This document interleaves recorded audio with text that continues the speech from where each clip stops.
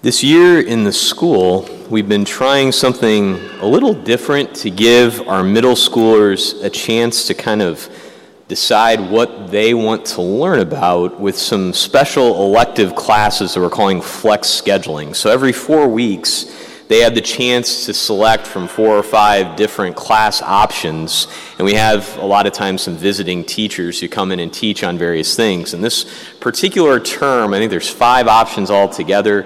There's a cooking class they can take. There's a handyman fix-it class. They can take drama and theater, basketball fundamentals, or they kind of scraped at the bottom of the barrel and called me in to teach a class on Fatima.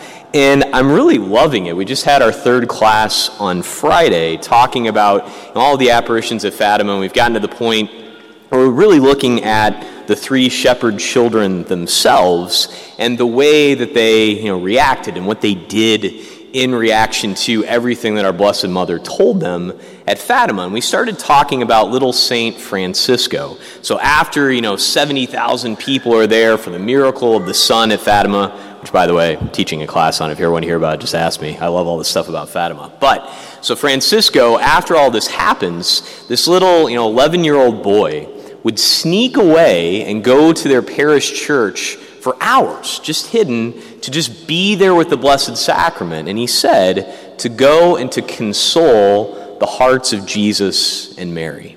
And I asked the students, what does that mean? What does that mean that he's consoling their hearts? And they gave a couple of different, ways of describing it. And what we kind of got into a discussion was, let's just say, first of all, have any of you ever gotten in trouble with your parents? And thank God we have very honest students. They all said yes. And so I said, now let me ask you this. Which is worse, when you get in trouble and you get grounded or punished, or when you get in trouble and your parents just kind of say, I'm just so disappointed. I'm hurt. I don't know what to say. And of course, they all agreed that it's so much worse when your parents are hurt and disappointed, right? Now, Christmas story aside, where he says, all kids know it's better not to get caught, right? Okay, we get that punishments are not fun, but we don't want to hurt the feelings of our parents. When they are hurt, when something we've done, has caused them some sort of pain, it causes us pain too. It's a tough thing to take. And so ultimately, if you look at St. Francisco and what he was doing when he'd go to spend time at the Blessed Sacrament, it was to console the hearts of Jesus and Mary, so wounded and offended by just people out there all over the place that, are just indifferent towards God, just blasphemies, terrible things going on. Remember, this is right around the time of World War I as well. All of these horrible things happening. So what does this little guy do? He goes to spend time with our Lord to console him. And also remember this too, to pray for the conversion of poor sinners. And I said, now, has this ever happened to you that maybe your brother or sister did something to hurt your parents, and you go to them to console them? And I said, not to say, I'm better than Billy, I love you more. No, it's not that. And Saint Francisco wouldn't have done that either. But to say, it's like if your parents are hurt because of something your siblings have done, to go and remind them, I love you, we love you, we're here with you, to console them. So it's an amazing thing that those kids picked up on. And from the revelations at Fatima, we're called essentially to do the same thing. And how amazing it is that we even have that opportunity to console the hearts of Jesus and Mary. And the reason I even bring this up is because if looking at the readings today, they're very apocalyptic, right? Very much about the end of the world and some very scary and terrifying things going on. From the prophet Malachi, the day is coming blazing like an oven when all the proud and all evildoers will be stubble. Jesus talking about the temple being completely torn down, wars and insurrections and earthquakes and all of these terrible things. But where do we ultimately find where we have a refuge in the midst of all of that? Well, in that incredibly short reading from Malachi, that last line gives us a key. But for you who fear my name, there will arise the Sun of Justice with its healing rays.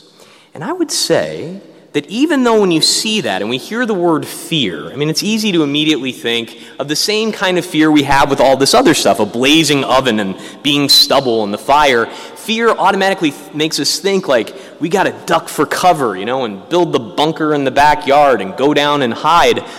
But it's not the same thing.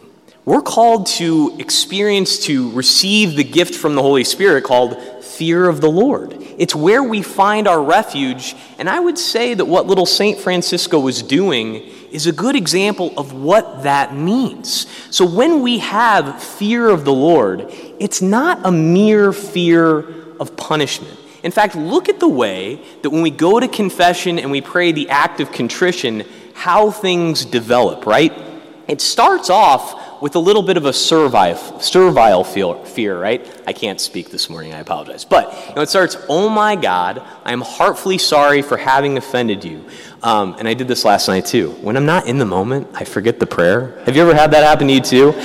I can't tell you how many times I've been in the confessional, and some, people come in, it's wonderful, and they start, bless us, O Lord, and these thy gifts, which you're about to, oh, I'm sorry. It happens all the time, right? We fall into that trap. But it's good when we've got them in there. But the way that the act of contrition starts, why are we sorry? Because of your just punishments, right? We don't want to be punished. But when it comes to our sins, there's a punishment that's inherent in the sin itself. Let's say I go out there and I lie. Well, immediately there's a punishment of trust is broken. There's something that has to be repaired there, because when there's a lie, it breaks down relationships. There is a punishment involved.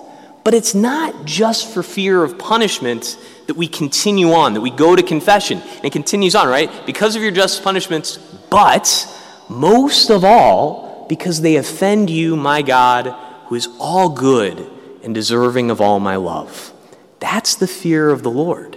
We have this relationship with him, and we have what's called a filial fear, that we love this relationship and want to keep it up and know that the way that we act, the way that we are, has an effect on that relationship.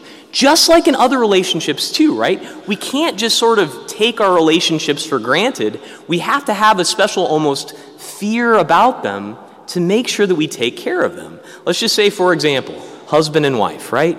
Husband says to wife, I love you, okay? And then it sort of paints him everything for the rest of the day. That love for her affects the way that he is at work, as he's working to support the family, the way that he is when they communicate, the way that they are when they're together. Compare that to, I love you. Check that box, now off to the rest of my day, Now, they may have looked the same to some in some ways, but there's a difference there, right? And the same thing is true when it comes to the fear of the Lord. That we have this filial fear of knowing that he's in our midst, that God has come to us, that even if everything around us is crazy, still the second person, the most holy Trinity, has come in to all of this with us. And to have the fear of the Lord means that we're careful to pay attention to that, to make sure that we have the filial fear of taking care of that relationship. And when you think about it, the way that God has told us this time and time again, like I said, I mentioned Fatima and the 3 shepherd children. So many times in the 2,000-year history of the church, our Blessed Mother has appeared and basically every time has told us, pray the rosary every day. Now, why does she tell us that? It's not like, I want you to take 22 minutes of your day, I want you to repeat the same thing and then be done and move on to everything else. No. What is the rosary? It's repeating the words of the incarnation that Gabriel spoke to Mary, that St. Elizabeth and Mary rejoiced, of the fact that God is in all of this with us. It's a special time to reflect on the mysteries of him being with us and thinking about the fact, how am I responding?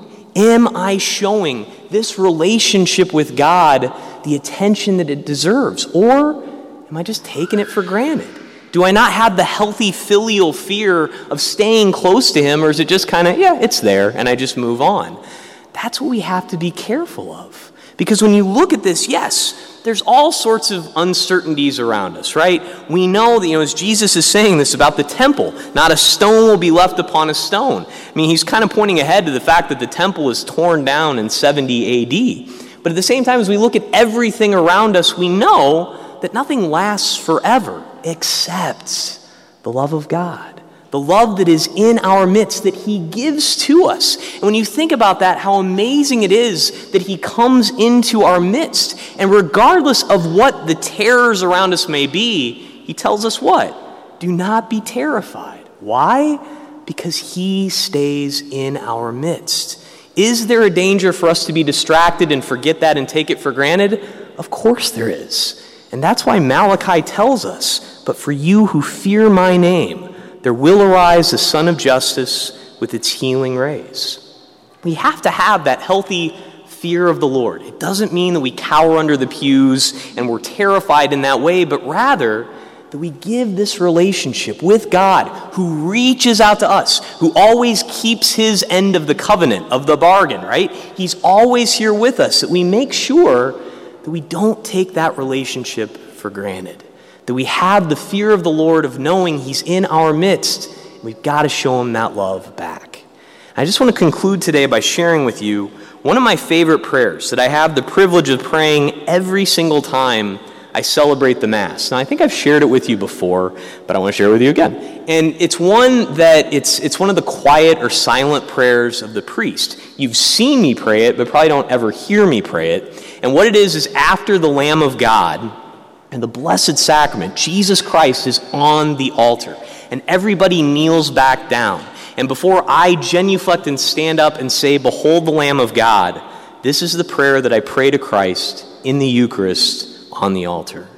Lord Jesus Christ, Son of the living God, who by the will of the Father and the work of the Holy Spirit, through your death gave life to the world, free me by this, your most holy body and blood, from all my sins and from every evil. Keep me always faithful to your commandments, and never let me be parted from you. Even though we know there's a lot of uncertainties and crazy things in the world, still, our Lord remains with us always. Let's pray for the grace that all of us may never be parted from him. Praise be Jesus Christ.